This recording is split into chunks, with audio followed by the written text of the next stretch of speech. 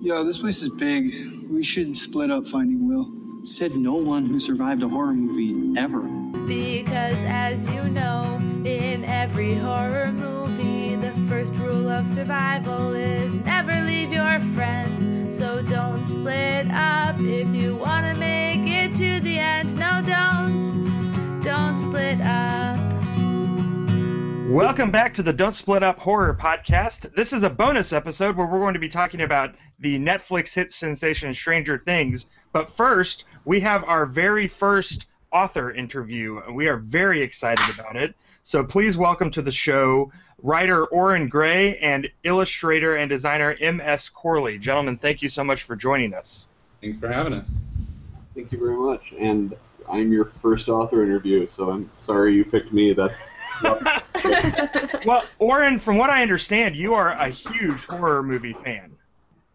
I'm a huge horror movie fan. That is true. When did that start for you? Like, how early does that go? Far back as I can remember. Like, one of my literally earliest memories is watching Monster Squad on, like, in a 4-H barn. So, like, I was sitting on a bale of hay and projected it up on the wall, and I don't know what the hell I was doing there, but I do remember that very clearly, so... So are you just a glutton for punishment, or you actually truly enjoy the genre? I truly enjoy the genre. I love it. I think that Monster Squad is also... It's either Monster Squad or the original Ghostbusters is, like, the earliest memory I have of watching a horror movie. And I loved Monster Squad. It wasn't until I was an adult that I realized it was basically a scene-for-scene Goonies remake, just with werewolves instead of pirates.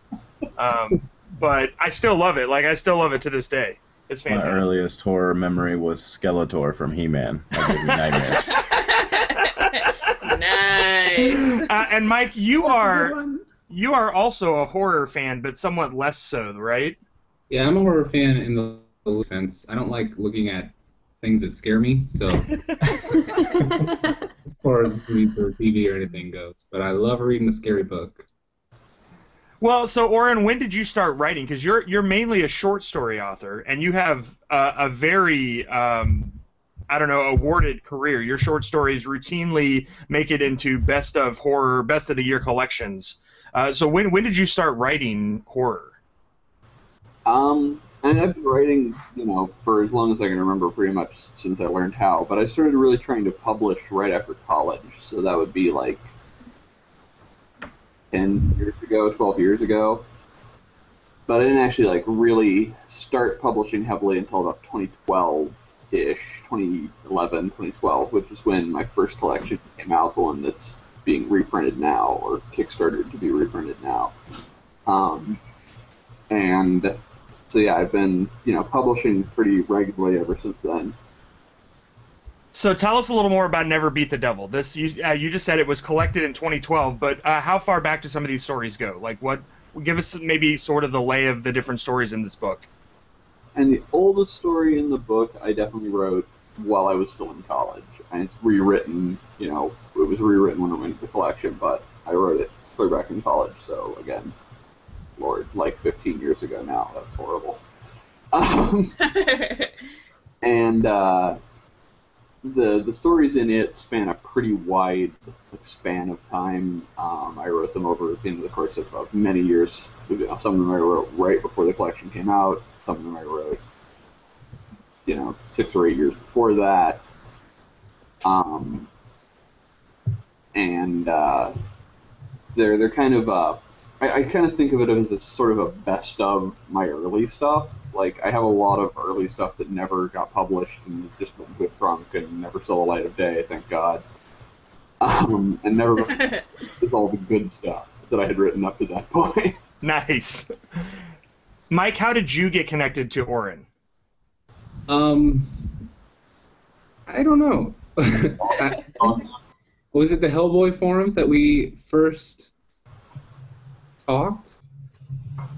I don't know. I remember I came to you because I'd seen some of your fan art book covers that you had done for Harry Potter and. Most interactions with people meeting me starts with the Harry Potter covers.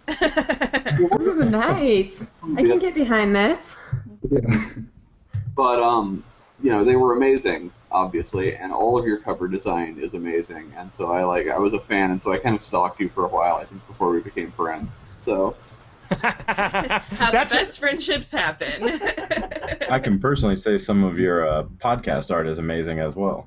Yeah, for anyone that doesn't know, Corley is the one who did all of our Don't Split Up podcast art. So, yeah, that's actually how I found out. That's how I found out about your work as well, Oren, was through Mike and through some of the illustrating he's done for you. And then obviously when you guys announced this Kickstarter, I was very excited. So tell us a little bit more why a second edition and how did your vision for this kind of come together? Basically, so the first edition was published back in 2012, and like I said, I was just kind of getting started in the field back then. I didn't know what the hell I was doing. I think it did all right. It did pretty well for itself and everything for a first collection from someone who was just starting out. But it kind of unexpectedly went out of print recently. The company that had put it out decided they were not going to be doing books anymore, and they just unceremoniously dumped the rights back on me, which was great. And when that happened, my second collection had just come out. And a lot of people were getting into my second collection and saying, well, I want to go back and read this first collection, but then it was out of print. And so I was like, well, that's bad. I should put that back into print. And I decided that I wanted to do it in a way that if people had already bought the first edition, they wouldn't feel like they were being gypped buying the second one. So I wanted to make it something cool enough that people would feel okay with buying it twice. And so I talked with Strix Publishing, which was the guys who were putting it out, and they do these really gorgeous sort of collectible books. And when I talked to them, I knew I wanted Mike to illustrate it. We'd talked about working together on something again lots of times, and I knew he was like my first and only choice. So I went to them with this pitch of let's make it this hardcover, beautiful, fully illustrated book so that people aren't just getting my shitty stories again. So, Mike, how many illustrations are you doing for the book? So I'm going to do one for every story. So I believe there's 13 stories in the book, and then there's going to be a chapter header illustration, kind of like with Harry Potter, how it has the little something. And then he has an author portrait and a couple other extra thingies just scattered throughout in there. And then I did the cover, of course. Of course. So on the Kickstarter, you have several reward tiers, including some prints. Are those prints that you did for the various stories, or is that something extra? The devil print is an extra one, the puppet guy. One isn't related to any of the stories specifically, but it's inspired by the book, obviously. So that's exclusively for the Kickstarter. And then the Black Hill Tentacle Monster one, that one is specifically from a story that you can actually read on the Kickstarter to give you a taste of what's in the book. Which I read last night and is phenomenal. Thank you very much. So I'm curious, this is a question for both of you. Do you have a favorite story in the book? Hold on, let me grab the book. Oh, man. It's always hard for me to pick favorites of my own stuff, for obvious reasons. I'm really fond of the novella, The Mysterious Flame, which is one of the only true novellas I ever wrote at like 23 words. But I think, honestly, for me, my favorite story in it might be this one called The Seventh Picture, which it just ties in a lot of my obsession with old movies, and like specifically in this case, like Castle and Vincent Price movie. And it's written in this kind of found footage kind of way, and it's just it ties in a lot of my movie obsessiveness, which I do a lot more of in my second collection, but I really love writing about movies, so it might be my favorite. Nice. Mike, what about you? I would say, well, there's several that I like. What's funny with this book is I'm friends with Oren, so that should be fully disclosed. But I really like the book. I only read supernatural fiction from like the late 1800s, early 1900s, because I feel like everything nowadays is so. We've seen all the movies and the TV shows, and so we have those cliches in our head. So when you read a book nowadays, I feel like it's all just the cliches over and over again, which I hate. But these stories, for whatever reason, they read to me like they're kind of like a Hellboy story. If you've read Hellboy, where it's just some of it you kind of expect you know what's going to happen, but then it's just totally different, which I like to be surprised and not read the same stuff that I know what's going to happen all the time. So that being said, I like it even though we're friends. It sounds like my mom. Mike's drawings are so good. He's the best. Yeah. My is probably the reading room. It's just, I don't want to give away what it's about, but I liked it so much that I drew a portrait or a pinup for it involving my Karnaki character a number of years ago for Oren. But it's just a really cool idea. It's based off of a cliche idea, but then it's turned on its head in a different direction, which is exactly what I'm talking about with you think you know what's going to happen, but then it's completely different, which he just is a master at that type of stuff. Nice. Have any of your illustrations given you nightmares? No, because I make sure I don't draw spiders. Yes. Damn it, if I'd known that, I would have found some way to make you draw spiders. Never compromise on that. Never compromise. So this Kickstarter still has, by the time this episode goes up, it still has a good number of days left in it, and you're already past 25% of the way there, as of recording. Yeah, when I checked last night, we were broaching 3,000. So the percentage that is of 9,500. Pretty good for, what is that, the third day? Third day, yeah. Yeah, we seem to be doing all right. Well, you can find it by going to Kickstarter.com and searching Never Bet the Devil, and you'll find it that way. We'll also put links in the show notes at Don'tSplitUp.com and at Facebook.com/Don'tSplitUp. Oren, what are you what's next? I'm sure you have another project that you're working on past this. Yeah, I've got a lot of short stories coming out various places in the next year or so. I think there's like 7 or 8 that are already, in the process of coming out one place or another. I'm also working on my 3rd collection, actually, which will be out in early 2018. So I'm working on putting that together. And then I've got, I write full-time, so I do a lot of freelance work, just work for hire, various stuff. I'm doing a lot of projects for Privateer Press, which is a company that makes tabletop war games. Ooh. Lots of stuff coming from them that was written by me. Nice. And Mike, what about you? I know we talked the other day, and you said you were booked out through the end of the year as far as art-wise. Is there anything you're real excited about coming up? Well, mostly what I just do now is book covers, so there's a lot of exciting book covers. Well, not that any book cover I do isn't fun to work on, but there's some bigger publishers that I've never worked with before that I'm pretty excited about. That's pretty much what's carrying me through the end of the year, and then in my free time I'm working on Karnaki, hoping to get that out by the end of the year. Excellent.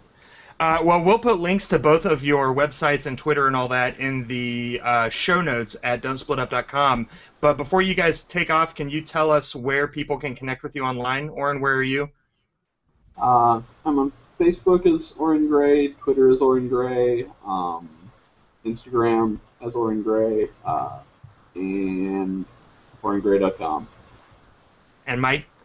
My website is mscorley.com, and then Twitter, CorleyMS, or at CorleyMS, and then I got all the social media.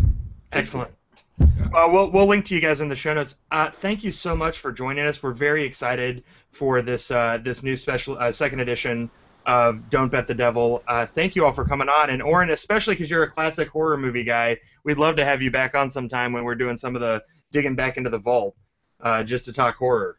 Yeah, that'd be great. I would love that. All right, well, thank you guys so much for joining us. And again, please check out their project. Please check out these guys' art because what they do is fantastic. And just, again, thanks for being on. Thanks, guys. Thanks, guys. It was nice to meet you. Don't split up. Okay, so let's talk about Stranger Things. On the off chance you haven't heard about Stranger Things, I'm not sure how that was possible at this point, especially if you have the technology to listen to a podcast, but it is a TV show, if we can still call such things this, that debuted on Netflix last month, and it has gotten a tremendous amount of buzz. It was created and directed by the Duffer Brothers, and it's basically like the Goonies meets the X-Files, Meets sort of. E.T. Meets E.T. Yeah, it's like a Spielberg / Stephen King movie that's 8 hours long. I was gonna say that's exactly how I described it to all of my friends. Like, you should watch this. In one word, you could sum it up as phenomenal. So it is 8 episodes long. It has already been picked up for a second season that they have confirmed is going to do a 1-year time jump.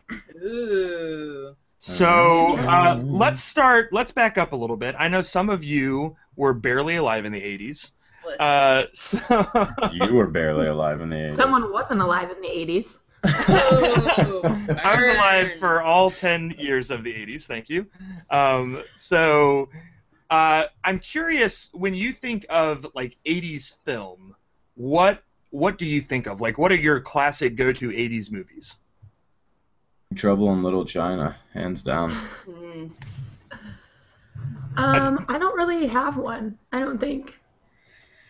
Yeah, I was going to say, I mean, most of the ones that I think about are like The Breakfast Club and 16 Candles and like all of those.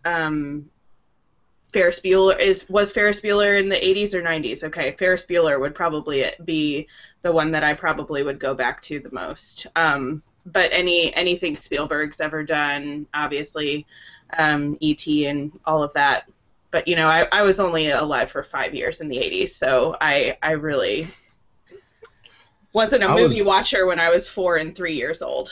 I think it's still fair to be a fan of the 80s if you weren't, like, adolescent in the 80s. Because I was born in 83, but in the 90s, when I was of an age where me and my dad could sit down to watch movies, that was the era that we hit. And so it was 80s action, it was 80s kids, it was 80s, well, actually, 80s everything except horror, because me and my dad both share a dislike for horror. But I mean, yeah, Goonies, Ferris, anything Arnold, Kurt Russell. I mean, they were all spectacular. The 80s is the best. What about you, Jared? Yeah, there was something about especially the 80s like kid movies, like the Goonies, like Monster Squad, that Oren talked about, Stand By Me. They just had this kind of weird innocence about them that you don't see, I think, in a lot of movies today, where kids are treated like little adults in some ways, and it's such a fine line because they still act like kids, but they're so independent. And maybe it's the age of helicopter parenting that we live in, but it's unthinkable today that a group of kids would just be running all over their town on their bicycles, completely unsupervised, for the entire day. They didn't have cell phones, parents couldn't keep track of their kids, and that's how I was. Like, my friends and I would be home, especially in the summer, like all day, and we would just go wherever and do whatever with zero supervision. I've had this conversation with my parents a lot because I have a 12-year gap between my sister and I, her being 12 years younger. And the way my brother and I were raised to the way she was raised is wholly different because, yeah, we'd get home from school, jump on our bikes, and we just had to be home by dark. And outside of that, as far as you could ride and still get back by dark was as far as you could go. And, yeah, we would have all kinds of crazy adventures, be places we shouldn't be. And maybe that's part of the reason, yeah, I kind of like him back to the 80s movies. And how abstract is home by dark? I mean, right? When exactly is dark, If the street lamps were on. That's okay. That's what I was about to say. That was our rule. It's once the street lamps are on, that's when you have to be home. Yeah. If you were further than you could hear my dad whistle, you better be home before those lamps were on. That is accurate. Yeah, it was the same for me too. So this show, I mean, from the score through the way it's shot to the actual plot and the cast, I mean, it really does embody a lot of the things that people consider to be classic '80s stuff, and I don't know. For Amanda and me, when we sat down to watch it, we didn't know much about it. We didn't watch a trailer. We had just heard a lot of. I think you had not even heard of the show until. Not at all, and I was so anticipating it because that's one of my favorite things, being able to go into something. Nowadays, I feel like I see a trailer, 5, 6, 7, 25 times, and so I can pick out right before something in the trailer is going to happen in the movie, like, oh, well, that's when this is about to happen, and it drives me batty. So I was really, really excited because, even when the very, very beginning with the Stranger Things font and the score, I was just like, oh, this is going to be weird. Is it going to be like what's the movie with the monster that could shapeshift, and it seemed like it was in the 80s, but it wasn't, the sex monster? Oh, It Follows. It Follows. It could be like It Follows. It could be like It Follows. The sex monster.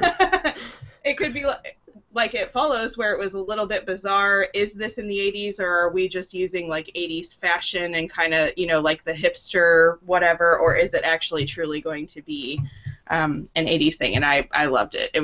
And I loved all the kids. Oh man, it was so good.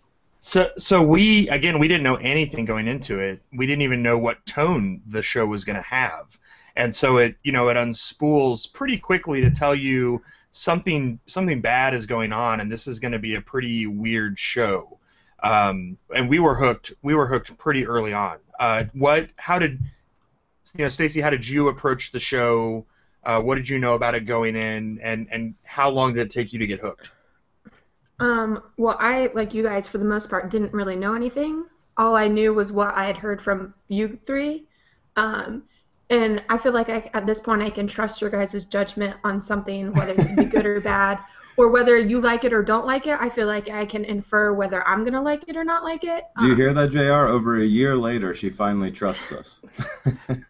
Based on some of the disagreements we've had, that means a lot, Stacey. Yeah. So, once I hear what you guys had to say, I was like, okay, I definitely need to give it a try. I remember the first episode, I was still like, this is kind of weird. I like it, but I'm not really sure. I was definitely creeped out the first episode. I remember texting Mo, like, this is going to be scary. And then about 7 hours later, I had finished the show. So, I mean, what else am I supposed to do with my free time in summer? I don't have homework. I don't have classes. In between working out and going to work, I watched It literally went like that. The text messages that I got started and ended with that show that same evening. Like, this is scary. I don't know how I feel. Oh my God, this was amazing. I'm like, Stacey, have you even had enough time? Did you fast forward through pieces? Like, That's awesome. I think I started about like 8 in the morning. And then I was the same way. I knew nothing. I actually play a couple video games online, and everyone, like, you could not escape Stranger Things, talk. And so I just kind of blocked myself from everything and started watching it. And I was pleasantly surprised. I didn't actually find this to be overly scary, but I think I was so enthralled by the show that some of that was lost on me. Like, I love the intro. They had me hooked from the moment they opened up and were playing Dungeons and Dragons, and they're all yelling at each other in the basement, what to do, and the kids are all animated, and the show could have gone anywhere, and I would have enjoyed it just from that opening scene. So let's talk about the characters. You have this core of 4 boys, led by Mike, and Will, one of the foursome, goes missing. And then it's not too long after that they're joined by a different fourth, who is 11. So, Stacey, what did you think of the main core group of kids? Because that's in an 80s movie, like, that's your core, right? That's the most essential. Mm-hmm. So what did you think of them? I really liked them, honestly. I felt like it was like a good group of kids together. Like, I don't know, I felt like I saw myself in them a lot, like each of them a little bit differently. But I don't know, that's how I grew up with my friends. I thought they were really relatable, really, like, realistic and true to what it's like in the real life.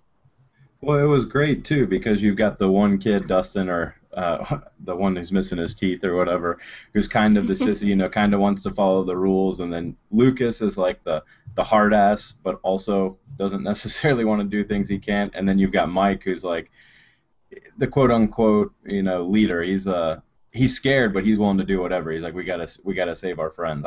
I saw a lot of Lean on Me or Stand by Me in this film, and I loved that show growing up, so I like their group.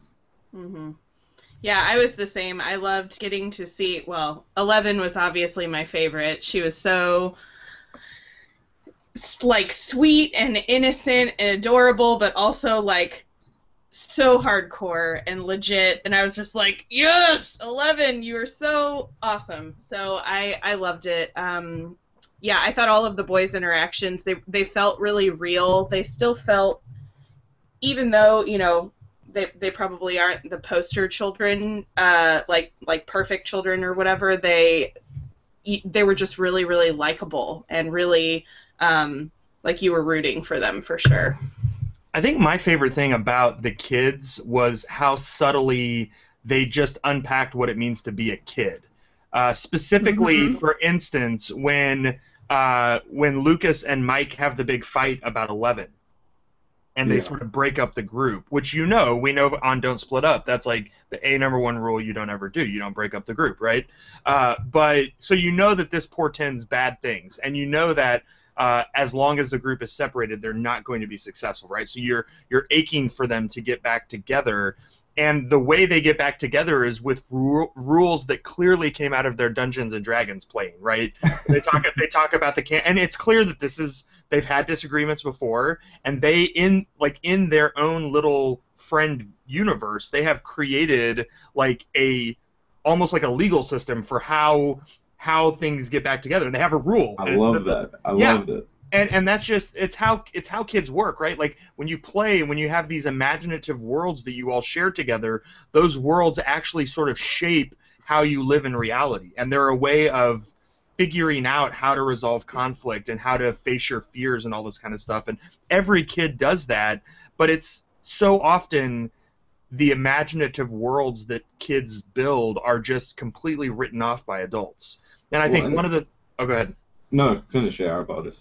I think one of the best things when a kids movie can show kids' imaginative worlds and take them seriously and show how they help kids navigate the real world, that becomes like a really powerful and very realistic thing, because it's something we all experienced growing up. I mean, that's how we learned to live in the world, whether it was books you read or TV shows you watched or comic books or D&D or whatever. Well, and I love how the story paralleled their game that opens up at the very beginning. I mean, Will's the one who gets taken away, and he's the one who was being attacked by. Is it the Gorgon or the Demogorgon? Demogorgon. So Will's the one who disappears. You know, Lucas is the one who's calling for action, action, action the entire movie, and he's the one who is screaming, "Shoot the fireball." You know, Dustin's the reserved one, and he was the one saying, "Call for the spell of defense." And Will's just kind of, or not Will. Mike's just this narrator, you know, this leader. He's the one leading the whole game, and I just thought it was awesome how the entire show unfolds and then even wraps up at the very end with the game. Like, you get that closure of the game and the show. I don't know, the whole thing was so well put together. Mm-hmm. So let's talk about the rest of the cast. The teenagers, you had Nancy and Steve, and that whole crew. Luke, or not Lucas. What was the brother's name? Jonathan And Barbara. Yeah, and Barbara. What did you make of this kind of part of the storyline? They were the most annoying to me. I concur.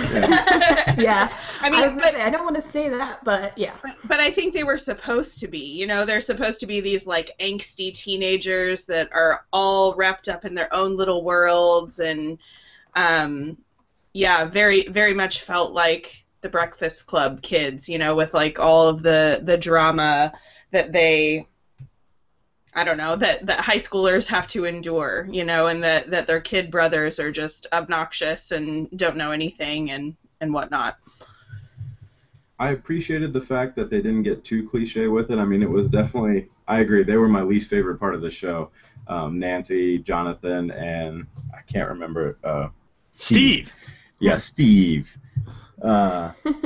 But I like the fact that at the end, she didn't end up with Jonathan as they were kind of leading towards, and she stayed with Steve, and his character actually grew and developed. Yeah, like you think Steve's just like the classic bully, the worst, shallow. He ends up like you're like, okay, I mean he's kind of a dweeb, but whatever. Like he's not a terrible guy. Like he's like perseveres. He tries to make amends. It was so I appreciated that personal growth, that character growth, as opposed to just taking the easy out and be like, yep, Steve's your cliche jerk. Now we'll get with Jonathan because we never realized, he had so much more to offer. It's like, yeah, Steve gets killed by the monster, and then, Yeah. Like, we've seen that movie 100 times. Mm-hmm. Yeah. I agree. I don't know. I actually thought that the scene in the last episode when the teenagers are in the house really paid off all of that really well. Yeah. Yes. And when all three of them end up in there together, and Steve's freaked out because he hasn't known anything is going on, but then he steps up and he saves them. And, they all kind of save each other, and even how they figured out that blood is what brings it in. I mean, all of that I thought paid off and made it worth sitting through some of the earlier stuff.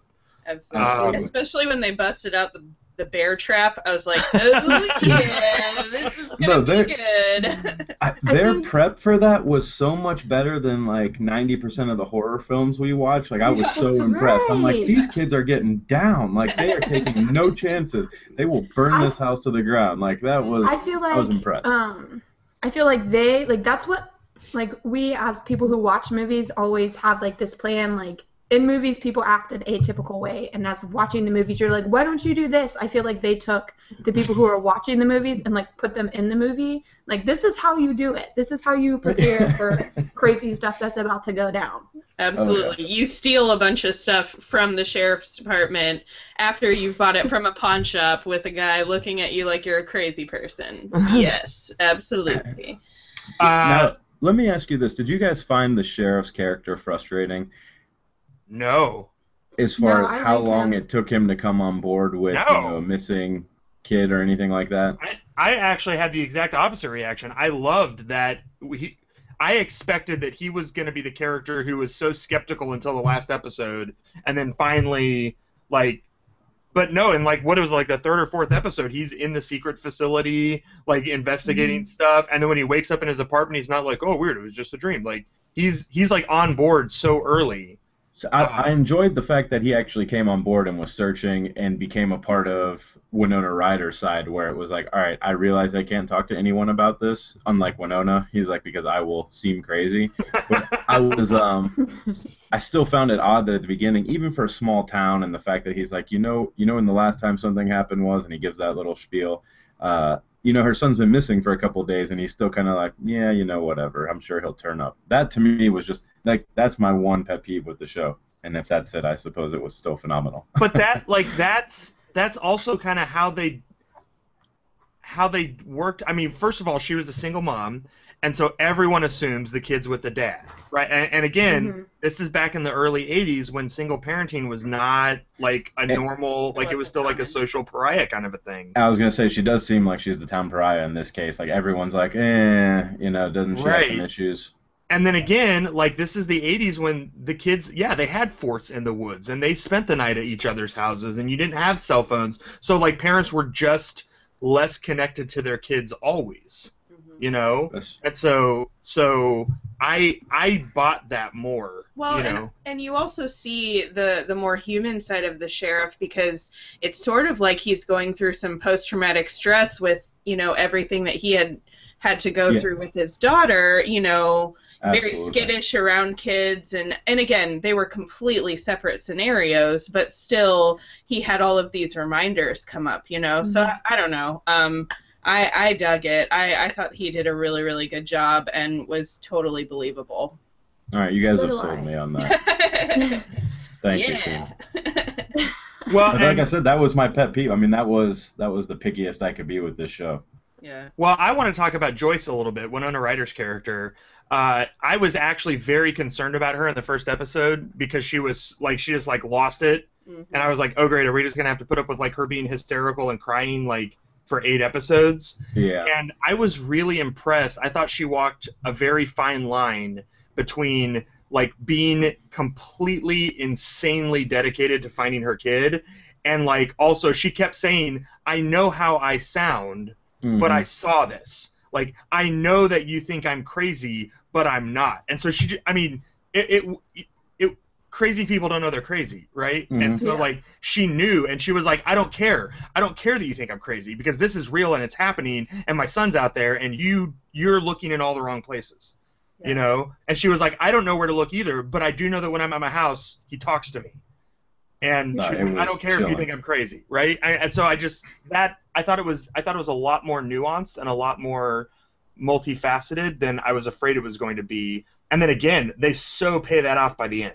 100%. When everyone realizes that she's not crazy, like her son, the sheriff, you know, like when all the pieces kind of start coming together, and they're like, oh, uh-oh. Like, do we apologize now or later? This is awkward. Right. That was the only criticism that I've seen online, is that some people felt as though Winona was overacting a bit, but like you said, JR, I think that she handled it really well, and we haven't seen her in anything in a while, so it was kind of refreshing to have her back, you know, from Beetlejuice to now. I didn't think it was overacting. I just agree with JR. At first I was like, this is too early, and is this going to be the whole season? But there was enough surrounding her and enough interaction that it was never, it didn't seem over the top or just, you know, played out. And I guess I have to say, too, as someone who was raised by a single mom for a lot of years, single parents, like, they live on the razor's edge of sanity anyway, because they have to do so much to balance their lives, and it doesn't take much of a trauma to push them into a pretty bad place. Not to mention, I was just going to say, her one job was to take care of her children, and one of them disappeared. Right, so, that's what I was going to say. Yeah, it's not even a minor trauma. It's like one of your two children is gone. So like that's huge. It would devastate any parent, let alone someone who's already in a very difficult place. So it didn't bother me. I think one of the best scenes from the entire show for me, it's not my best, but that I truly loved, was when she's at work and she's asking for the advance. Yeah. And she's saying, you know, I've never missed a day of work. My son is missing. You will give this to me. I need this. And it's like you see that desperation, and you know it can't be easy for her to ask for that handout. But at the same point in time, she's willing to do anything and everything. And the guy, like, kind of, you know, begrudgingly, you know, gives it to her. But I think that was a pretty powerful scene that kind of summed up her character. Yeah. Definitely. Okay, we're almost out of time, but I do want to talk about the Upside Down. So, what did you think of the other dimension, the monster, like the horror part of the show?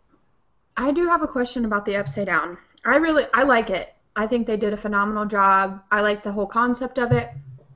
But so, is it like, I guess, radioactive there?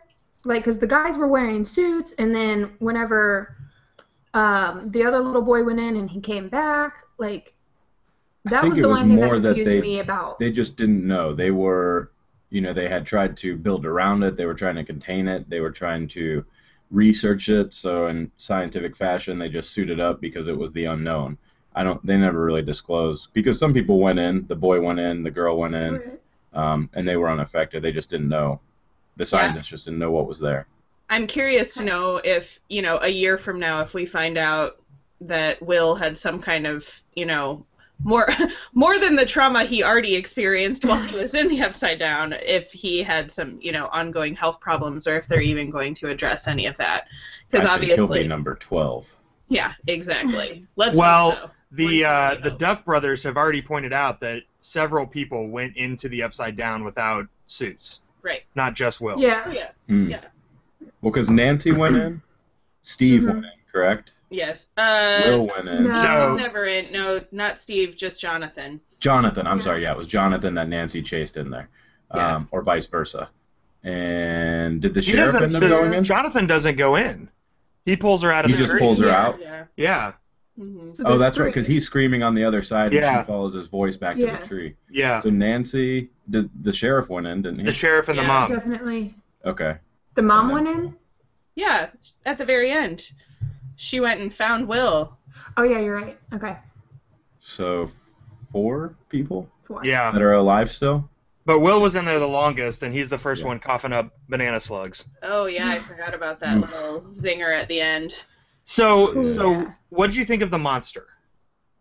I loved the monster. The Demogorgon. Oh, he was. Oh my God, loved him so much. So Stacey, you talked about how you were really freaked out, or maybe not really freaked out, but it made you a little nervous that you were going to be scared. JR and I watched 3 episodes right in a row, and then we took a little bit of a break, but he left to go drive to the airport and then pick up a friend. And it was left like me 11 o'clock at night. At the house by myself at 11 o'clock at night. And I didn't think it was too scary, and then I was laying in bed, and every sound that I heard in my house, I was like, it's coming for me. Oh no, what am I going to do? So I was a little freaked out. Should have cast a protection spell. And we hadn't even seen the monster at that point. No. Well, and I feel like that's why I was so like timid or like scared at the beginning, is because you don't see the monster. Like you see him, but you don't see him, and then towards the end of the last couple episodes, you see him, and like we've discussed before, once you see the monster, it's not so scary. So the fact that you didn't know what it was, it could do these things, time travel, jump, like you're just, the unknown of it is what's scary. Mm-hmm.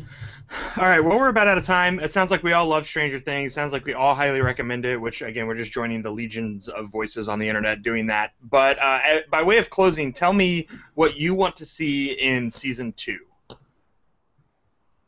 I want to see 11 come back. I was just going to say that. Absolutely. She is such a great character. I would love to see her again. I just don't want them to change. I just want to see that group of boys get into one more adventure. It'd be awesome if 11 came back, but I'm not going to hold my breath for that one. I'm really just more excited to see what happens with Will and where that's going. I mean, 11's definitely coming back based on the final scene with the sheriff. Yeah. And the Eggos. Yeah, he leaves the Eggos in the woods. Like that. Oh, yeah. I mean, if not, that's like the biggest jerk move in the history of storytelling.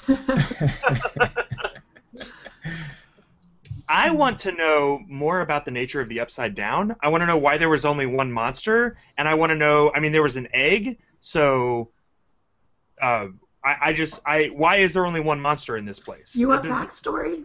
Yeah, I didn't want to be Is the that what first you one to want? bring it up, but thank you for coming to the dark side, JR. By way of defending myself, let me say I don't feel like the lack of backstory hurt Season 1. Yeah, but you'd love to see it in number 2, wouldn't you? I would love to know more about the rules of the Upside Down. You can skirt around that word. It's fine. I'll say it for you, buddy. It's called backstory. All right. Well, we're out of time. So let us know what you thought of Stranger Things. Let us know what you want to see in Season 2. And let us know if you're planning on helping Oren and Mike back Never Bet the Devil second edition. This has been Don't Split Up, a fun bonus episode for you. Look for our 29th episode on The Thing versus The Fly coming out very soon as well. Until then, thanks for listening, and whatever you do, don't split up. Join JR, Stacey, Amanda, and Mo to discuss blood, guts, horror, and gore. In our podcast, Don't Split Up, where we discuss horror movies and how great or not they are. Because as you know, in every horror movie, the first rule of survival is never leave your friends. So don't split up if you want to make it to the end. No, don't split up. Oh, this place is huge. Noah, take the back porch. Scream if you see anything. That won't be hard. But in observation of this loaded moment, I am not in favor of splitting up, nor am I 3 days from retiring. I will not be right back.